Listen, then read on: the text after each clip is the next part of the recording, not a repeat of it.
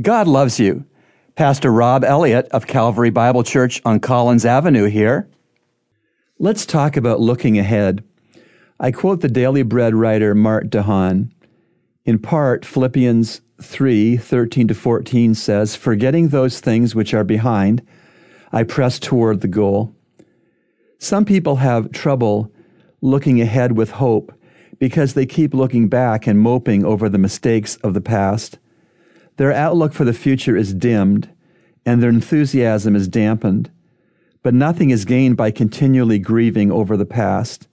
Today, why don't you begin by confessing your sins to the Lord and accepting His gracious forgiveness? Make right what needs correcting, and then, forgetting those things which are behind, press onward with confidence and trust in your Heavenly Father. Stop looking back and brooding over past failures. Rather, with a forward look, move ahead with hope and joy. Remember, God loves you, and He's proven it with Jesus' cross. Today's encouragement has been brought to you by the Christian Counseling Center located at number 58 Collins Avenue.